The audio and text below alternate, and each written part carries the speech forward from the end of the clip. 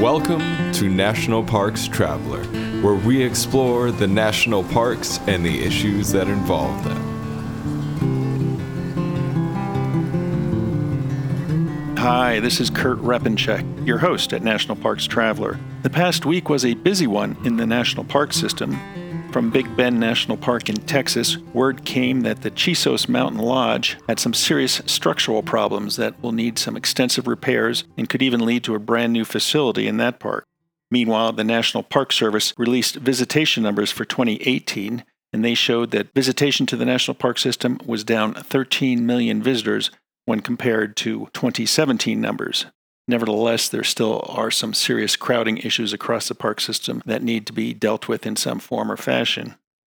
We also got the Office of Inspector General's report on an investigation into Grand Canyon Superintendent Christine Lennertz, who had been accused of fostering a hostile atmosphere at the park and recklessly spending money on renovations to park housing. You can find those and other stories about the parks at nationalparkstraveler.org. In this week's podcast, Traveler contributor Erica Zambello kicks off the show. She recently sat down with Alex Fogg, the Marine Resource Coordinator for Okaloosa County, Florida, to talk about invasive lionfish and how they impact marine national parks in Florida and beyond. We also have a short interview with Traveler contributing photographer Becky Latson, who recently spent some time in Olympic National Park and came away with some gorgeous photographs and interesting stories to share with you. Finally, this week, we take a look down the road, down to harvest time in the national parks, and point out some great destinations where you can find yourself a tasty apple or a sweet peach.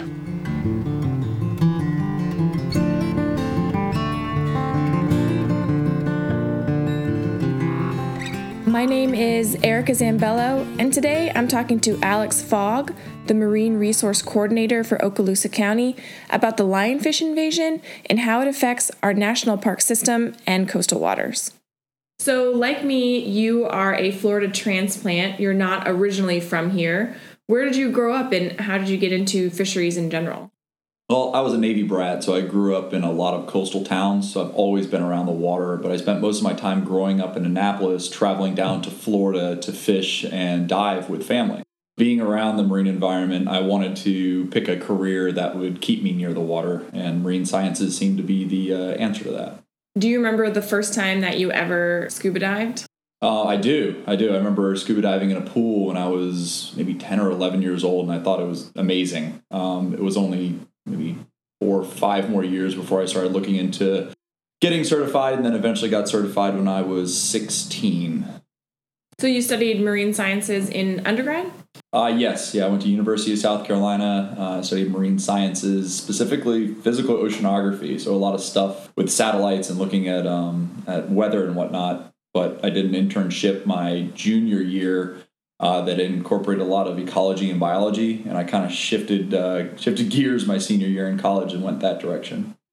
And then you did one more degree before you moved to Florida. What was that, and where was that? Well, right after I graduated from University of South Carolina with my undergraduate degree, the Deepwater Horizon oil spill happened. So that brought me to the Gulf Coast. I did a lot of work trying to measure those impacts. And then when that money dried up, I went to grad school at University of Southern Mississippi, where I earned my master's degree in coastal sciences. So where did you get this fascination with lionfish? Because around here you're known as the lionfish guy. So how did you get interested in lionfish in general? So, like I said, I was in Mississippi doing a lot of Deepwater Horizon oil spill work. That money eventually dried up, and being an avid diver at the time, there was a rumbling of these invasive species that were entering the Gulf of Mexico in 2010, 2011. Being lionfish, I knew what they were from starting my dive career in the Atlantic, which they had been there for 15 years prior. So I started reaching out to the dive community and around the Gulf of Mexico, asking if they had been seeing lionfish. There was a few people who had, but it really wasn't something that was seen on every dive like it is today. Being that I was doing a lot of life history work or studying the biology of a lot of fishes for the Deepwater Horizon oil spill, it made sense to create a similar project for this invasive species. Started asking a number of divers and fishermen to start collecting fish and help provide me with samples, and then one thing led to another, and I got inundated with samples when that invasion really took off in the Gulf. So I first met you when you were working on artificial reefs for the Florida Fish and Wildlife Conservation Commission. Were you able to continue working on lionfish while you were also focused on artificial reefs more broadly? So what probably got me that job at Florida Fish and Wildlife was lionfish. There was a lionfish program within Florida Fish and Wildlife, specifically in the Division of Marine Fisheries Management. And I was able to kind of split time between artificial reef work as well as the lionfish work. That focus slowly shifted as my time went on there at Florida Fish and Wildlife to mostly artificial reefs. But I was still able to remain relevant, I guess, in the lionfish world, both research and recreationally. Lionfish are a relatively recent problem in Florida, and by that I mean in the late 1980s and really kicking off in the 21st century. Can you talk a little bit about how that invasion began, especially for a state that is not a stranger to invasive species? Yeah, like many invasive species, this invasive species, it really is amazing. Being introduced or first detected off southeast Florida in 1985, the invasion, like you said, really didn't take off until after 2000. But after 2000, it spread up the entire eastern seaboard over to Bermuda, down through the Bahamas, Caribbean, South America, and eventually reached the Gulf of Mexico in 2010, 2011. So it took a while to kind of make it over here to the west coast of Florida, but the numbers over here in the Gulf of Mexico are much higher than anywhere else in their invaded range. That's mostly due to the currents that kind of dead end here up in the Florida Panhandle and the west coast of Florida. There's been a lot of studies that have looked at lionfish life history, their impacts to native species, and there's currently a lot of work being done to look at ways that we can capture lionfish from depths that divers just can't get to, because divers are really only hitting the top 200 feet of water, but lionfish can survive to well over 1,000 feet of water. So we needed to be able to figure out a way that we could harvest lionfish or remove lionfish from habitat that's much deeper than we can go, and traps seem to be that answer. And there's still a lot of work to be done to come up with a trap that's the save-all, but it's certainly on its way. So for someone who has never seen a lionfish, how would you describe this invasive species? And also, what's it like to dive for these lionfish? Well, lionfish are really, really pretty. So that's how they got here. Being a very pretty fish, that's what you want in your aquarium. That's what you want to show off at your dentist office or doctor's office. But when they get too big or they start eating all your other $100 fish in your aquarium, most people would want to either kill it or just let it go. And in this case, that's what we think happened, is some folks let their fish go, and they spread, like I said, throughout the Western Atlantic. But in their native or in their invaded range, they're still just as pretty as they would be in an aquarium. There's just a whole lot of them.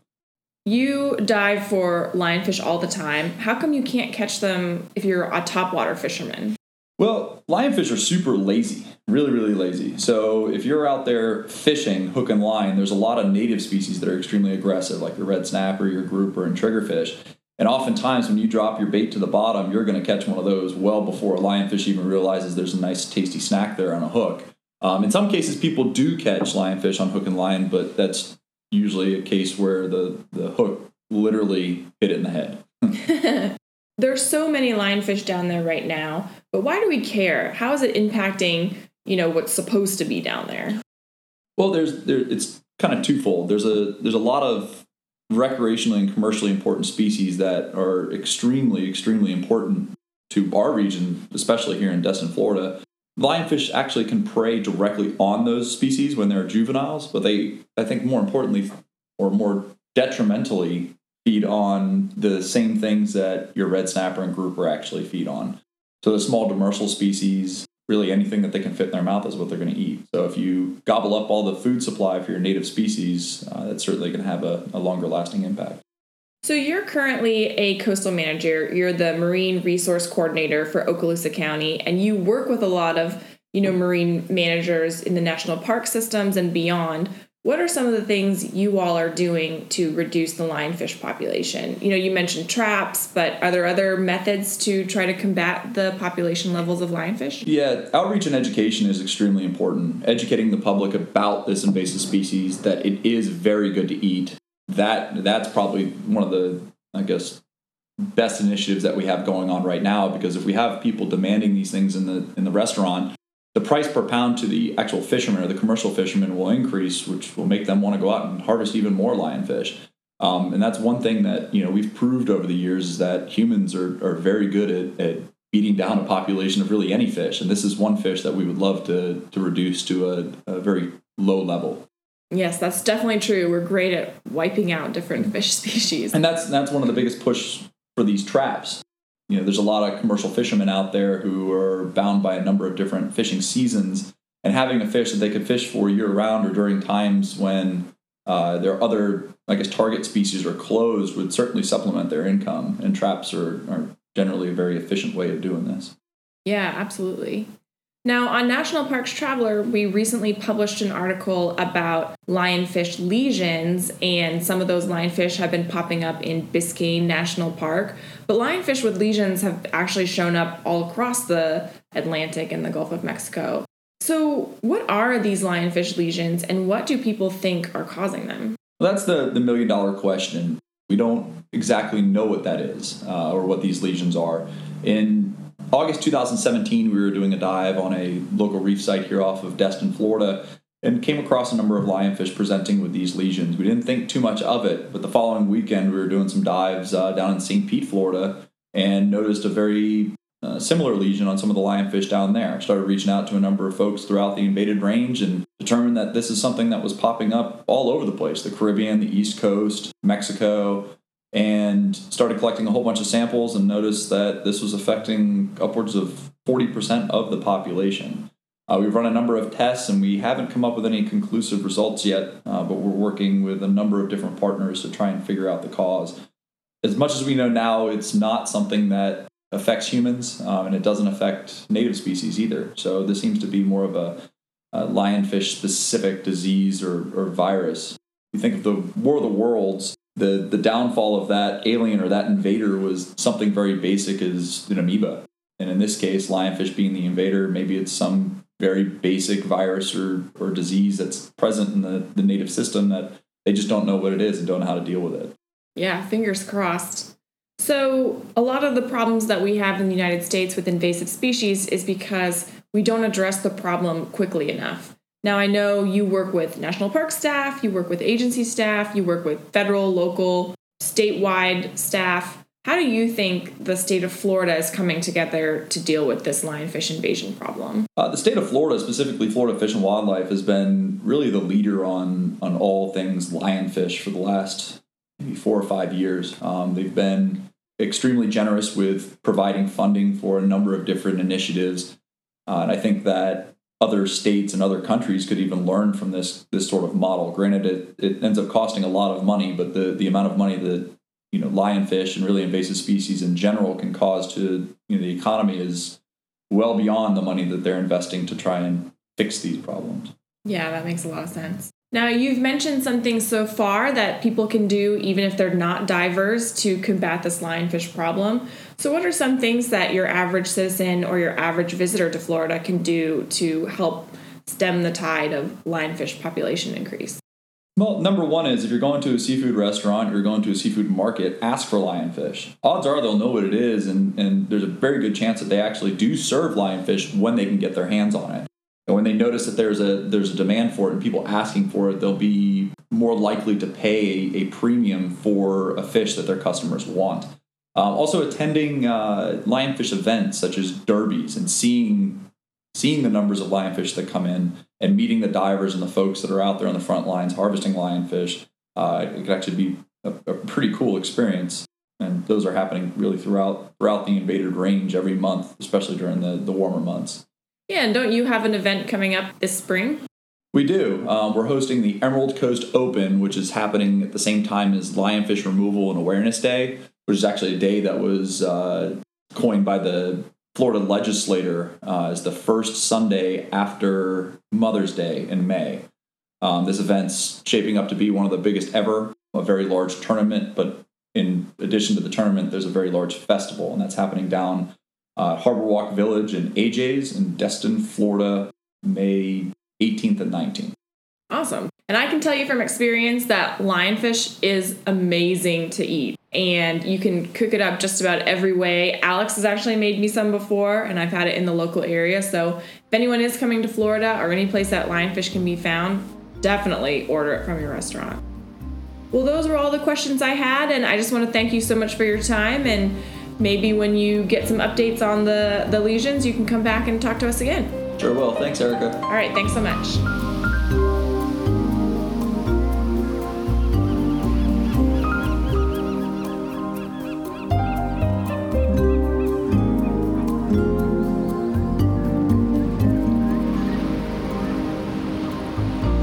Dry Tortugas National Park, 70 miles off the Florida Keys, just very well might be the most difficult park to reach in the lower 48. But when you arrive, you're surrounded by crystalline waters for snorkeling, scuba diving, fishing, and kayaking. There are sunken wrecks to explore, coral reefs swarming with colorful marine life, and history in the brick walls of a Civil War-era fort. The Yankee Freedom 3, departing from Key West, can get you there in a little more than 2 hours. Visit them at drytortugas.com. The national parks are here for all of us, a truly American idea dependent on the support of people like you. The National Park Foundation works in the parks you love to protect them for the next generation. Through the Foundation's programs, trails in the National Park System are maintained, ocean resources and their marine life are protected, and philanthropic dollars are raised to help support park managers make ends meet. See how you can support the national parks by visiting nationalparks.org.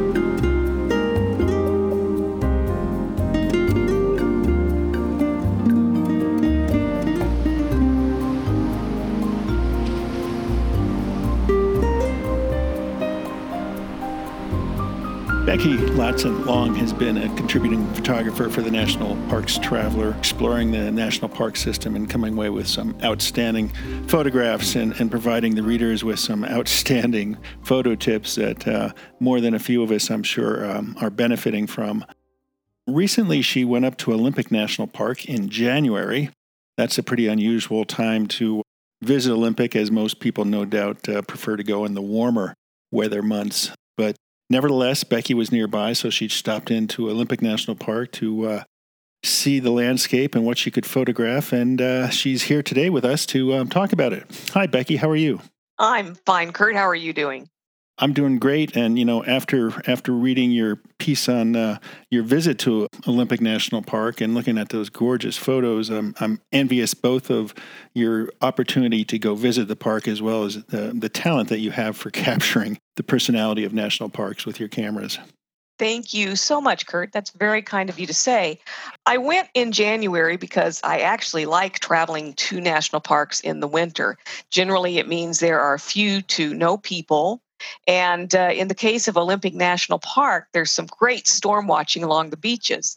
Of course, there is the caveat that a number of the roads in that park are closed for seasonal purposes.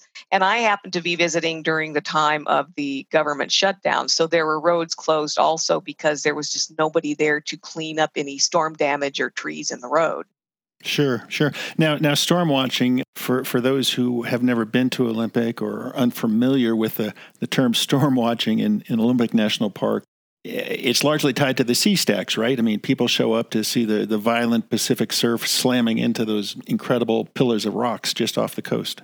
Exactly. But there's also a lot of beauty that you can see, sea stacks or no sea stacks, depending upon which beach you go to. Every beach seems to have its own particular feature.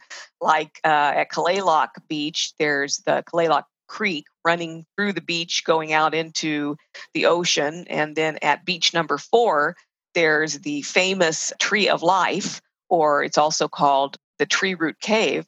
But you have, during the winter, you have all these clouds that are out in the distance. And so you can get just some beautiful shots, sea stacks or no sea stacks, of the ocean and the beach and the log jams on the beach and the clouds in the distance. Yeah, I believe in the past, some photographers have told me those cloudy skies sometimes add some structure to the image. They actually do. They add structure, they add drama, they add a little more interest than just looking at kind of a monotone view of water and sky in the distance. And they also add a little bit of reference to what you're looking at. Now, throughout the coming months, we'll be visiting with you from time to time to get your impressions of the parks that you visit and some photo tips that will be helpful in general visitors going to the parks to capture them. Was there anything that stood out to you in your January visit to Olympic that you perhaps didn't expect? Well, the beaches for one thing, but the rainforest. Now, I had wanted to go into the Hoh rainforest, but because of the shutdown, there had been some storm damage to the road into the rainforest, that part of the national park. And so the boundary entrance was blocked. So I instead drove about 27 miles south from Kalaloch to visit the Quinault rainforest because part of that rainforest is in the national park.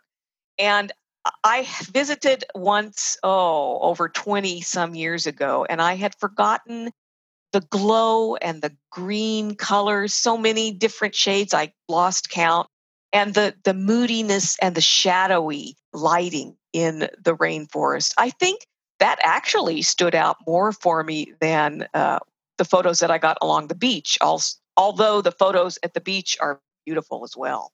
You know, Olympic has always stood out to me as a unique national park in that, in reality, it's almost like three national parks in one between the coastal area and the rainforest, and you can even go up to the roof of the park up on Hurricane Ridge and above that even, and you've got an alpine setting with some glaciers up there.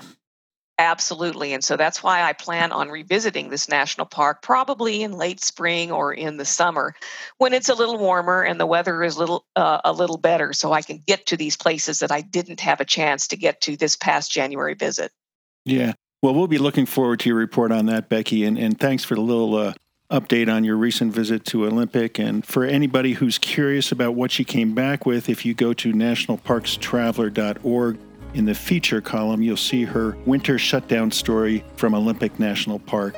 Again, Becky, thank you so much for your time today. You're welcome, Kurt. It was a pleasure.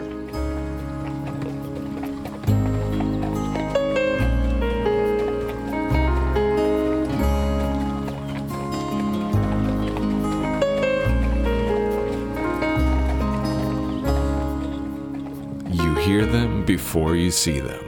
The roar, the whoosh, the crash. And when you see them, you just stand and marvel. They are the waterfalls of Yosemite National Park, and they leap from some of the most magnificent granite cliffs in the world. Rock monuments called El Capitan, Half Dome, and Glacier Point. But you don't need to stay in a crowded lodge during your Yosemite vacation. Yosemite's Scenic Wonders Vacation Rentals is the choice for people who want a great value for their Yosemite accommodations. Scenic Wonders offers beautiful homes located away from the more congested tourist spots to keep your stay feeling uninterrupted and memorable. Visit them at scenicwonders.com.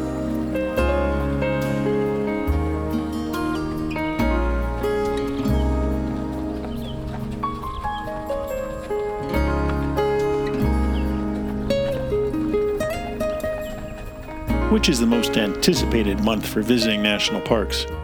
At Capitol Reef National Park in Utah, it has to be September. That's the month when apples ripen and are ready for picking. From Pennsylvania to Utah and on west to California, the desire to bite into a nice, crisp, golden delicious apple, or to pick a bag or bushel of apples for pies and sauce, always is a popular lure for park visitors.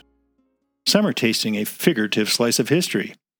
That's because the apples that grow at Hopewell Furnace National Historic Site in Pennsylvania, at Capitol Reef, Shenandoah National Park in Virginia, and even Yosemite National Park in California, in many cases are the same varieties that settlers planted for their own tables and to sell to others.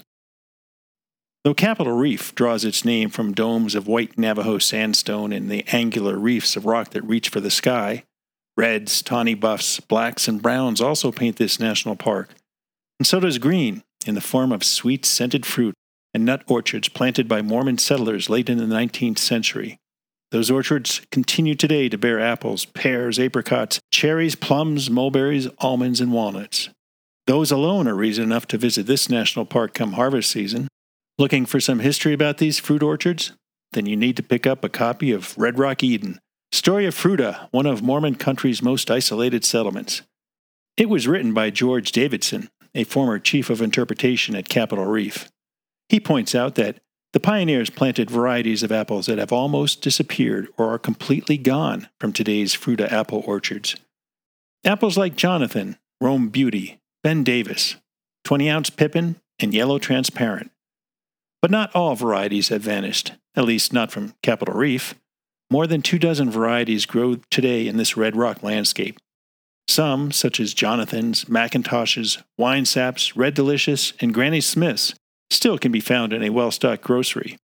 But where else might you find a display of Ben Davis, also known as the Mortgage Lifter, a variety that can be traced to Virginia in 1799, or Grimes Golden, which dates back to 1804 in West Virginia, or the Red Astrakhan, which is thought to have roots extending back several centuries to the banks of the Volga River in Russia. So fertile are Fruita's soils that Capitol Reef, where the orchards have been designated a rural historic landmark, even has its very own variety of apple. It's known as the Capitol Reef Red, a crisp, fleshy apple perfect for eating right off the tree, or in a deep dish apple pie, my favorite. Predictions for the 2019 fruit season show that the bloom may begin in early April and last for 2 to 3 weeks. Bing cherries are expected to be ready for picking in limited quantities beginning in mid-June and should last throughout the month. Apricots are expected to become available the last week of June. Apples and pears may begin to be ripe enough to pick in early August, and the main peach harvest is expected to occur in late August. Capitol Reef has the largest collection of historic orchards in the national park system, with about 54 acres shaded in season by roughly 2,600 fruit and nut trees. But it's not the only fruit basket in the system. Just about 50 miles west of Philadelphia grow the apple orchards of Hopewell Furnace National Historic Site. This park preserves the history of one of the country's first iron producers, one that cast cannons for the colonials during the Revolutionary War. Historians believe the first apple trees on the site appeared in the late 1780s. Unfortunately, the lineage of those trees didn't descend directly to the 4 acres of orchards found today at the historic site.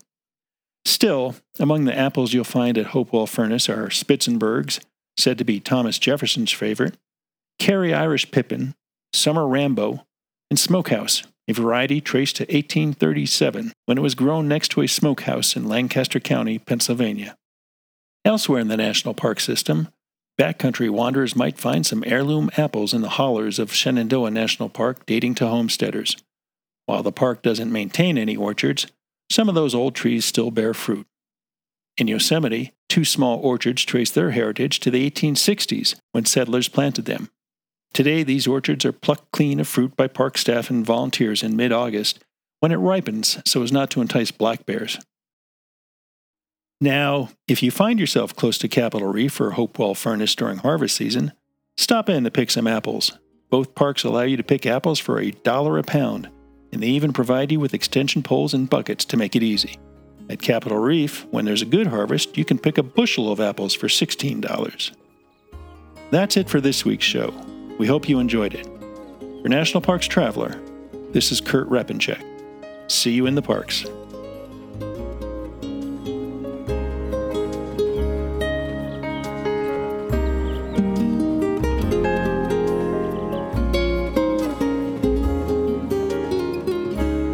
The composers and musicians at Orange Tree Productions have created a unique collection known as the National Park Series that has grown to include more than 30 CD titles. Composed against the backdrop of a park's sounds of nature, these musical scores will connect you with these beautiful places and take you there, at least in your mind.